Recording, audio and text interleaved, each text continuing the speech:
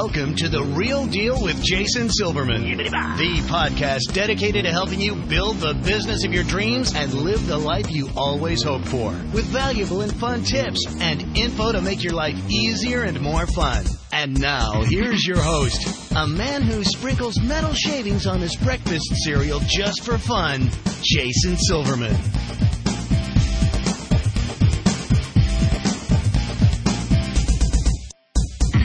Hello, everybody, and welcome to The Real Deal with Jason Silverman. I'm your host, Jason Silverman, and I'm thrilled to share some time with you again today. As you know, I'm always on the hunt for interesting as well as super smart real deal guests, and I got to tell you, today's show is a home run. I want to introduce my listeners to somebody who's truly been there and done that, and I'm excited to pick his brain for both your benefit as well as my own today. Now, for the folks who I work with in any of my coaching programs or through Powerful Words Character Development, All-Star Cheer Sites, or the Jason's Army Mastermind Group, you know how much I focus on the importance of effective leadership, right? Well, the show is going to help us to do just that. So today it's going to be my honor and privilege to share an amazing resource with you. You're going to love today's guest. He's got a ton of valuable information about what I consider to be a super hot, super relevant, and super important topic to help you succeed. So strap yourself in. Today's show is going to be a blast. As I'm sure you already know, I'm committed to helping business owners just like you to become more successful, enjoy your career more, and in general, make your life significantly more fun. We only get one ride on this merry-go-round, and we want to make sure that it is one hell of a ride. Alrighty, boys and girls, it is now that time. I want you to stop surfing Facebook, put away your phone, your tablet, your dog, your cat, your spouse, your significant other, anything that might possibly distract you from today's show.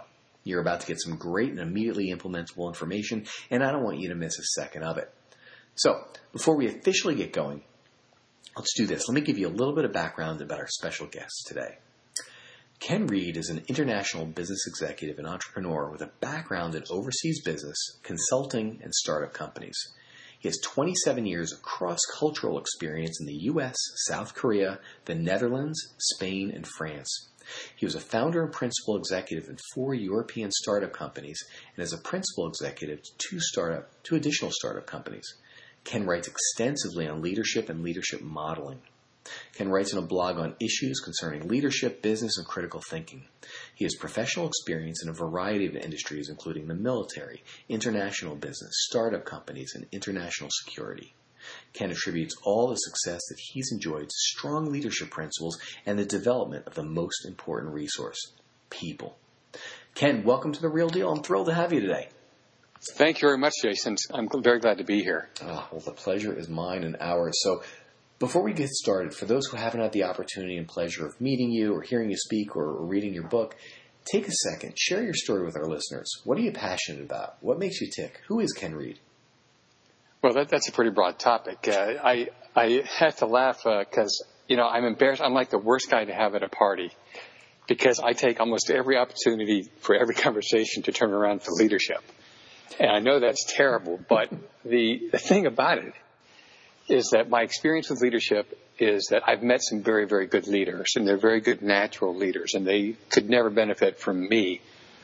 But then I've seen businesses that are just crushed by poor leadership and people who just think they're doing the right thing because they've had a certain experience with a certain mentor, and it's just grinding to everybody. They think they're doing a great job, but they create a toxic environment. And I just hate seeing that waste. I hate seeing that bullying. That's another thing I really hate is people bullying.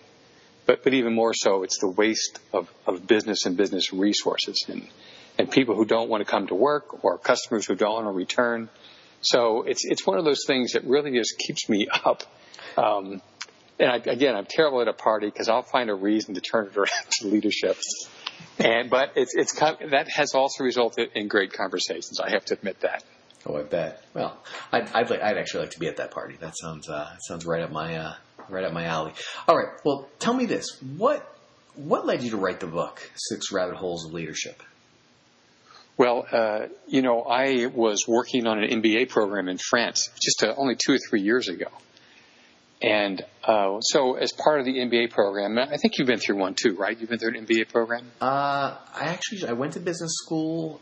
It was an undergrad. It was all business. I did not stick around for the final year, for the 5th year, because I was broke and actually needed to eat. Sure.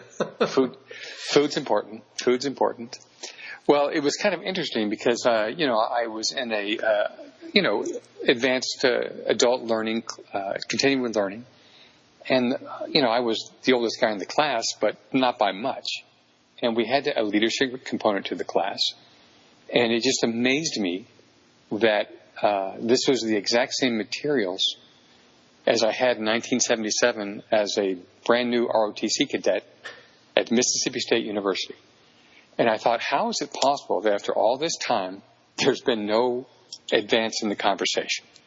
And it just amazed me to be, fed the same kind of generic leadership pablum that I had in college. And then what was amazing too was just getting that recurring confirmation bias of really fluffy leadership materials that you will see on LinkedIn or Inc. or Forbes. It's people who want to seem smart about leadership, so they just repeat what they heard.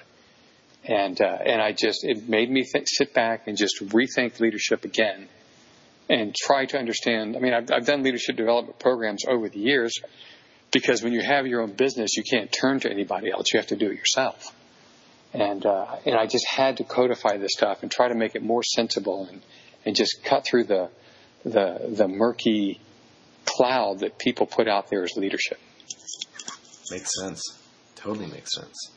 So I'm sorry. Go ahead. No, go ahead. I have a follow-up question, but I want to hear what you have to say. Yeah, I was going to say this. It's one of these funny things is that if I show you a shoelace and I ask you what the plastic tip on the end is called, do you know what it is? I don't. Well, it's called an aglet. So it's amazing that you have the tip of a shoestring that has a specific name and description.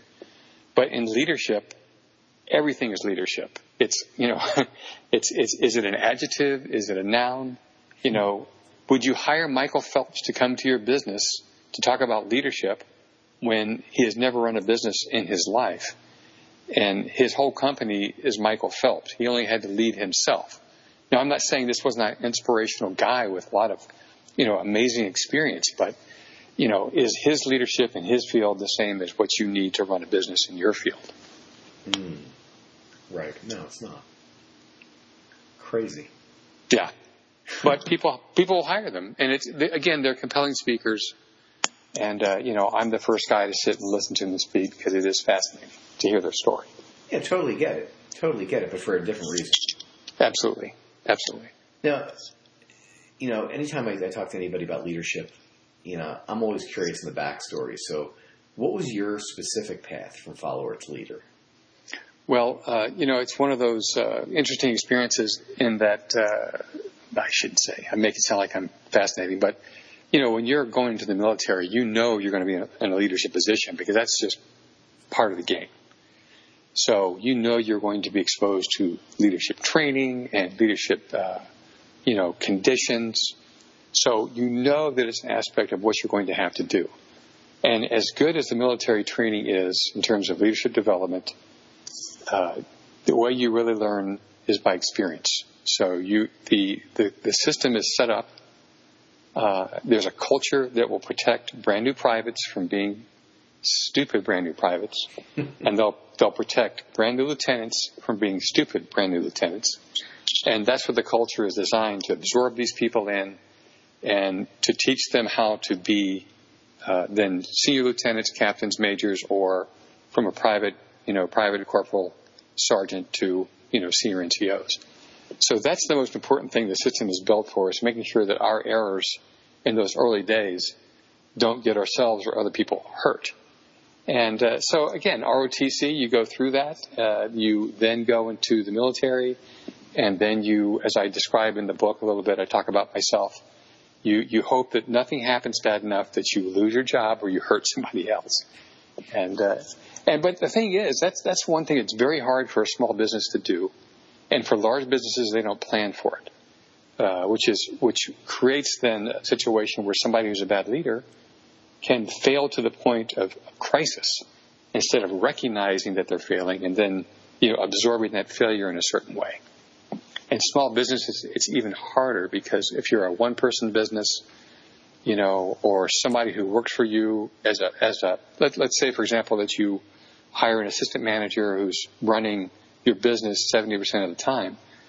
And if they're treating your employees or your customers badly and you don't correct that, that could drive your business to crisis or even drive you out of business. In a heartbeat. Yeah, absolutely. And so it's one of those things. I was lucky because then when I got out of the military, I became an entrepreneur by accident.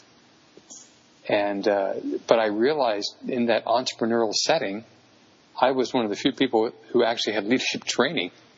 And I spent a lot of time then focusing on the things I learned in my time in the military to being a good leader and creating good business culture in the business that we were in. It makes a lot of sense. I mean, this is not something that most folks actually have live training in. So no, it's fair too not to criticize them, but it's also very, very important that they understand that they can be heading toward this dead end, but not recognize it as a dead end. It just looks like a black wall, and they think the tunnel is going further through. And they just need to know when to slow down and when to start putting your hand out to feel the edge of the wall. Because if you just keep going full bore, it can lead to disaster.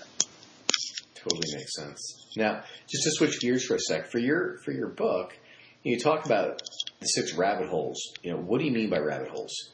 Well, the rabbit holes, it's, I use the analogy in the book talking about the cat videos of life. And, you sit there and cat videos are fascinating, but they don't move you forward. Rabbit holes are the kind of things that you have read about something that, and the example I typically use is charisma, because it's so overemphasized. I used to get this in LinkedIn. I get these news items coming through. And so one of the things that they would talk about would be charisma, and everybody was convinced that charisma was the key. So, and I realized that charisma it does exist. I'm not going to ignore it. So if you do have it, then congratulations, that's great for you. But the thing is, some people think, well, I don't have charisma, so I can't be a good leader. And I want to dissuade them away from that. Don't worry about the rabbit hole of charisma. That's not important. What's much more important for you, instead of worrying about charisma, is creating a work environment that is good for the people who work for you. And then what they will do then is they will confuse loyalty to you for charisma. So I can teach you how to build loyalty. That's something you can do just by treating people well. But if you're going to worry about charisma all the time, you will just assume you're a failure from day one, and it's hard then to develop yourself as a leader. That makes sense. So then there's the rabbit holes. There's 2 kinds of rabbit holes. There's the one you're just digging at and digging at and digging at, and you make no progress. And then there's the one that you're waiting for something to happen. But one of the aspects of rabbit holes is there's always an escape hatch. So that means while you're waiting at this rabbit hole to be considered a wonderful leader, everybody around you is getting promoted because they're actually doing the things it takes to be good leaders. That makes sense. That makes a lot of sense, actually. Okay. Tell me this. I've seen on your blog, and obviously even the way it's named, you talk a lot about endgame leadership. That's right. What is that about? Well, the endgame leadership really comes out of the idea that, first off, leadership is always a personal development thing. So people start off and they start working on their individual communication skills, and they start working on group skills, and then they start focusing on leadership qualities. They start working on all these little things that they believe is the aspect of leadership that's important. And by the way, I would say 80 or 90% of the people do this. The military does this too, by the way. But the thing is, your focus is always on you and always on moving forward and progressing yourself as the leader. So what I've done is I've taken it from the other end. I went and got statistics and looked at the Chamber of Commerce, also a couple of other leadership people who I respect. And their statistics is basically this. 50% of all businesses that start will fail within 5 years. That's a fairly well-accepted statistic. Now, half of that 50% will fail because of leadership issues. That's crazy. So this is the unforced errors of business, is that you're failing because of leadership problems. Not because of the economy, not because of the marketplace, specifically because of leadership issues. And that just flabbergasted me when I saw that. So my point of view then was, I can't control the economy and I can't control the marketplace. But I certainly can take a look at the leadership issues and work backward from there. So let's just give one reason for failure is a toxic work environment. That's totally avoidable.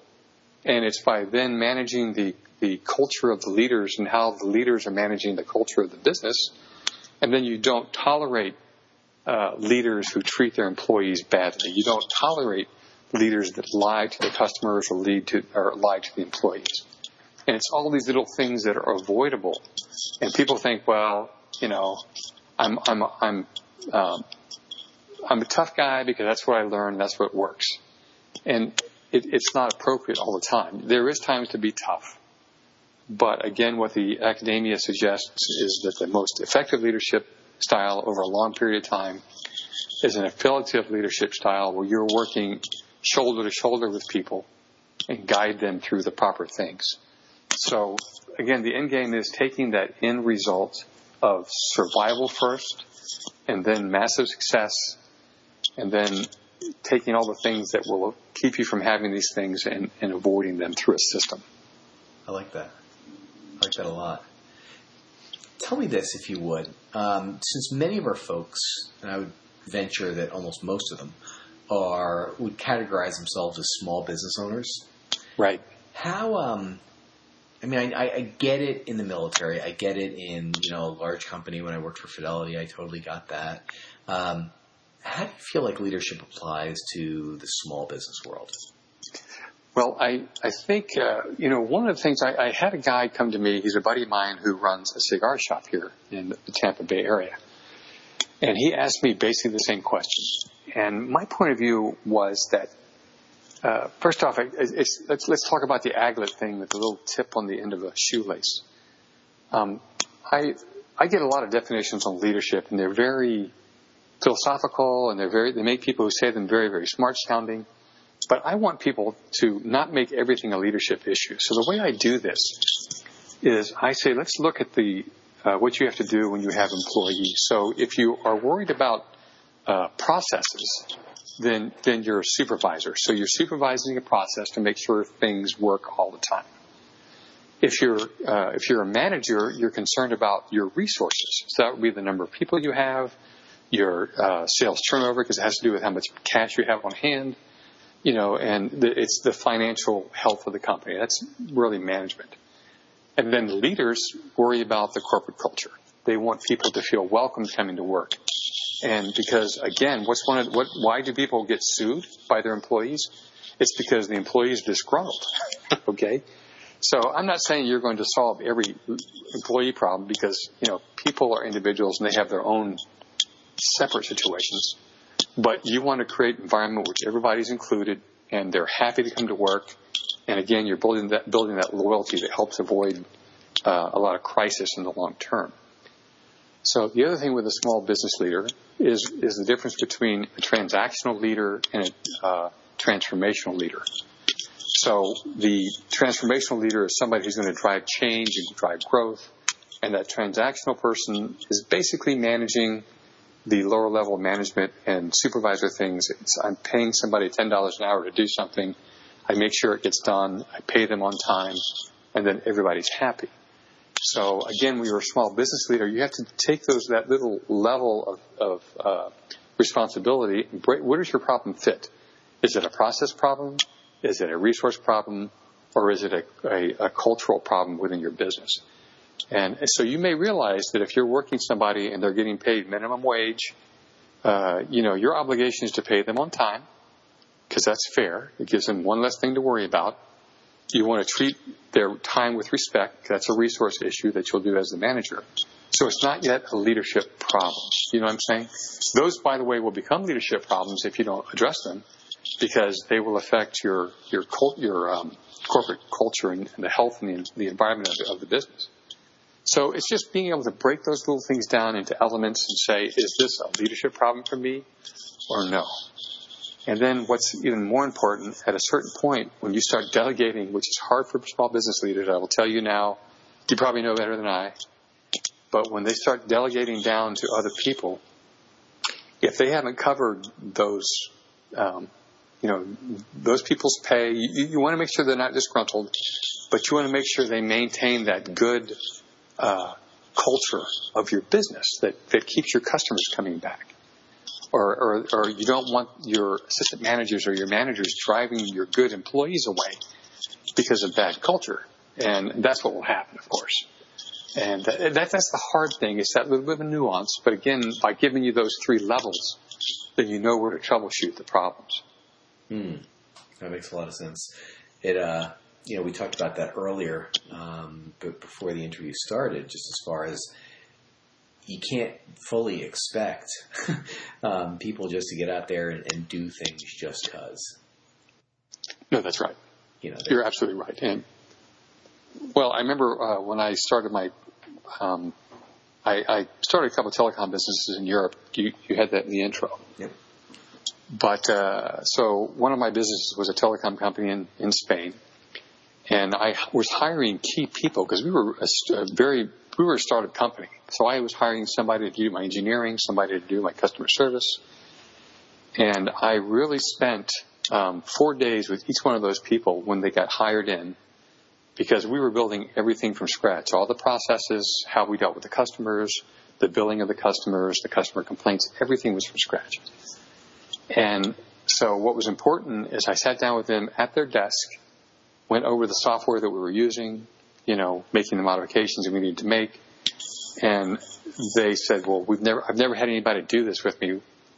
Why are you doing this? I said, well, you're key to me. You're so important to the business. You're important to me. I have to sit down with you right now and go over these things and just, do some gaming on what we think will happen if a customer calls. And when we do that, you understand the way I think about something and you take over my values. And at a certain point, if I'm not around for you to ask a question, I'm trusting you to make the best decision, but you're going to say, okay, what would Ken do in this situation? And if you can answer that, I say, so please come to me in the first month or two. So they would come and, hey, I thought about this. What was your idea? I'm going to do it this way. Perfect. That's what I would do. And they'd go, okay, great. So that confirmed, their own thinking processes. And that's just the way at a certain point I didn't have to worry about billing. I didn't have to worry about customer service. I didn't have to worry about the system engineering, because these guys understood where I was coming from. And I know that you can't do that all the time. But anytime you hire, for example, in a small business, a manager and assistant manager, make it about the business. Make it about being the good place to work. Think in those lines, and then spend your time with that person making that happen. So they understand the process, they understand the resource they have, and then they always maintain that good culture that you want to have. Fabulous. I just want to make a quick comment. I talk about culture all the time. I'm sorry to interrupt you, but this just irritates me. So you're in business school, and if you ask people who are business leaders or people who are taking MBA programs, and they're taught this. So what are strategic elements of your business? So what do you think? Give me 2 or 3. Well, strategic elements obviously is your marketing, your lead generation, your lead conversion. So that's sales, right? Marketing, sales, 2 separate things. You've got your management. Management, right? You've got your money as far as your... Right, so I'm going to call that as your finance again. Okay. But that's good. So. And then actually your HR. Oh, right, very good. So this is your people capital, right? So what I am amazed about is whenever and I read a lot of articles on leadership, they always talk about how important leadership development is for continuity and all these things. They talk about how important their culture is because they feel that's a strategic resource to the business. So in a large company, I'll have a senior VP for your finance, senior VP for sales, one for marketing, one for operations, HR, and nobody is a senior vice president of culture. Nobody protects the culture of the business. And in principle, it usually falls to the HR people who have absolutely no authority over the other people. So the HR people are told, okay, you're in charge of culture. Well, I can't correct the senior vice president of sales, and he treats all the sales guys like crap. Okay. So it's just one of those fundamental things that, I understand it. But if you're going to tell me something is strategic, but you pay no strategic attention to it, then you're just repeating some article you read someplace. That's actually it's so interesting. I mean, when I think back to anything we were ever taught, I mean, obviously you're going to inspect what you expect, but if you have nobody to actually even look at that, nobody who's in charge of making that aspect successful, it's like sure. I talk to people all the time who say, all right, tell me about your revenues. Well, I don't really know how to answer that question. Well, do you have anybody who, tell me about your sales? Well, I don't have a salesperson. Right. Well, then how do you make sales? Well, we really don't make a lot of sales. Right. Well, dear Lord. Okay, we'll fix that, but it's no different for the culture. Like, who's in charge? I mean, a culture that kind of just creates itself without any sort of direction or purpose. No, it's so true. And, when somebody says, yeah, well, we have a great culture because we have foosball tables and ping pong tables, I'm going, really? Yeah. So did my college dorm had the same thing, but it was not the place I want to work. Exactly. Oh, it's fabulous. All right. It is time for our resource of the week. So, Ken, tell me this. How can my listeners find out more about you and how you help entrepreneurs to succeed? Where can they grab your book and stuff like that? Where can they find you online? Well, my website is ingameleadership.com. I think the best way to find out a little more about me is to probably go to my blog, ingameleadership.com/blog. And that really talks about a lot of the philosophies that I'm pursuing. And I'm very big on critical thinking and using critical thought to drive decision-making processes. And so just go in there and I know for a blogger they're too much, but I feel as if they're so important for people to get that understanding and background, just basically the stuff we're talking about today. I also have my books available on Amazon, both in a physical and digital form, and that's the 6 Rabbit Holes of Leadership. Please, if you'd like to, contact me at ken@leadership.com. I have a little brochure I'm happy to share. Just mention what you want. And the brochure is the 10 red flags of poor leadership. And if you want just to go through the first 4 chapters of the 6 Rabbit Holes of Leadership, I'm very happy to send that out to you too. And if you like it, then please go to Amazon afterward and buy the book. Perfect. That, folks, this is a no-brainer. Go fill your brain. This is an important one. All right, Ken, let me ask you this. If you could give business owners just one solid piece of advice to either help their business or, more importantly, to help them live a better life, what would that piece of advice be? One of the most important things about leadership for a business is that when you are a good leader and you train other good leaders who can work they can essentially be a personality extension to you in the workplace. It gives you the opportunity to develop a little more balance in your life because you've created people who you can trust to delegate things to, that's hard for a new business owner. And then just make that opportunity for them to be you, and you need to go and get your brain switched off, focus on your family, focus on your hobbies, focus on growing your business. And let me just tell you a quick story. It's a great story. Yeah, go ahead. So one of the businesses I was involved with in Spain was not my business, but I was one of the key people in there. And it was a startup telecom business in Barcelona. And there was a guy who, he suddenly got an investor for $100,000 to start a business. And so it was a telecom business. I came in to work for him, and I said, I'm going to spend all your money in 2 or 3 months. He says, what? I said, yeah, because we need to get this thing rolling. And so he says, okay. So he's busy working on the finances. The CFO is busy working on the bookkeeping. And the bookkeeping lady is busy answering the phone, handling the mail, doing all the admin stuff in the building. And so I went to my friend. I said, look, man, if you hire some young person to answer the phone and handle your mail, and it's only going to cost you maybe, at that time it was not very expensive, maybe $15,000 or $20,000 a year, then, you can grow your business. And sure enough, they hired somebody. And then all of a sudden, the woman who was responsible for bookkeeping started doing the bookkeeping. And then the CFO started doing the financials. And then my friend, who was the CEO, could finally go out, start looking for investors, and act like a CEO. And within a year, they had $10 million of new investments for the company. So it's one of those things that if you can just get in there and find the right person. Again, this was not a big deal, right? But as an outsider coming in, I saw this occurring. But by allowing all these things to happen, and everybody slipped into their real leverage position, and the business took off. But it's just you need to focus on your job. And if your job is growing your business, then please get that other person delegated and designated who can do the daily operational stuff. Oh, gosh. Amen to that. All right, Ken, thank you so much for joining me today. I know how busy your schedule is, so it means the world to me that you would take some of your time and share a bunch of your wisdom with us. This has been fabulous. Well, Jason, it's been my pleasure. Thanks very much for inviting me. Absolutely. Folks, that is all the time we've got today. Thanks so much for tuning into The Real Deal with Jason Silverman. For more info about private coaching or see if you'd benefit from one of my mastermind groups, visit me over at www.jasonmsilverman.com. I look forward to helping you achieve the success that you truly deserve. Until next time, let me leave you with this. Get out there and be the real deal. Set a goal, make a plan, work like hell towards it, and achieve the success that's waiting for you. Now's the time. Get out there and make it happen.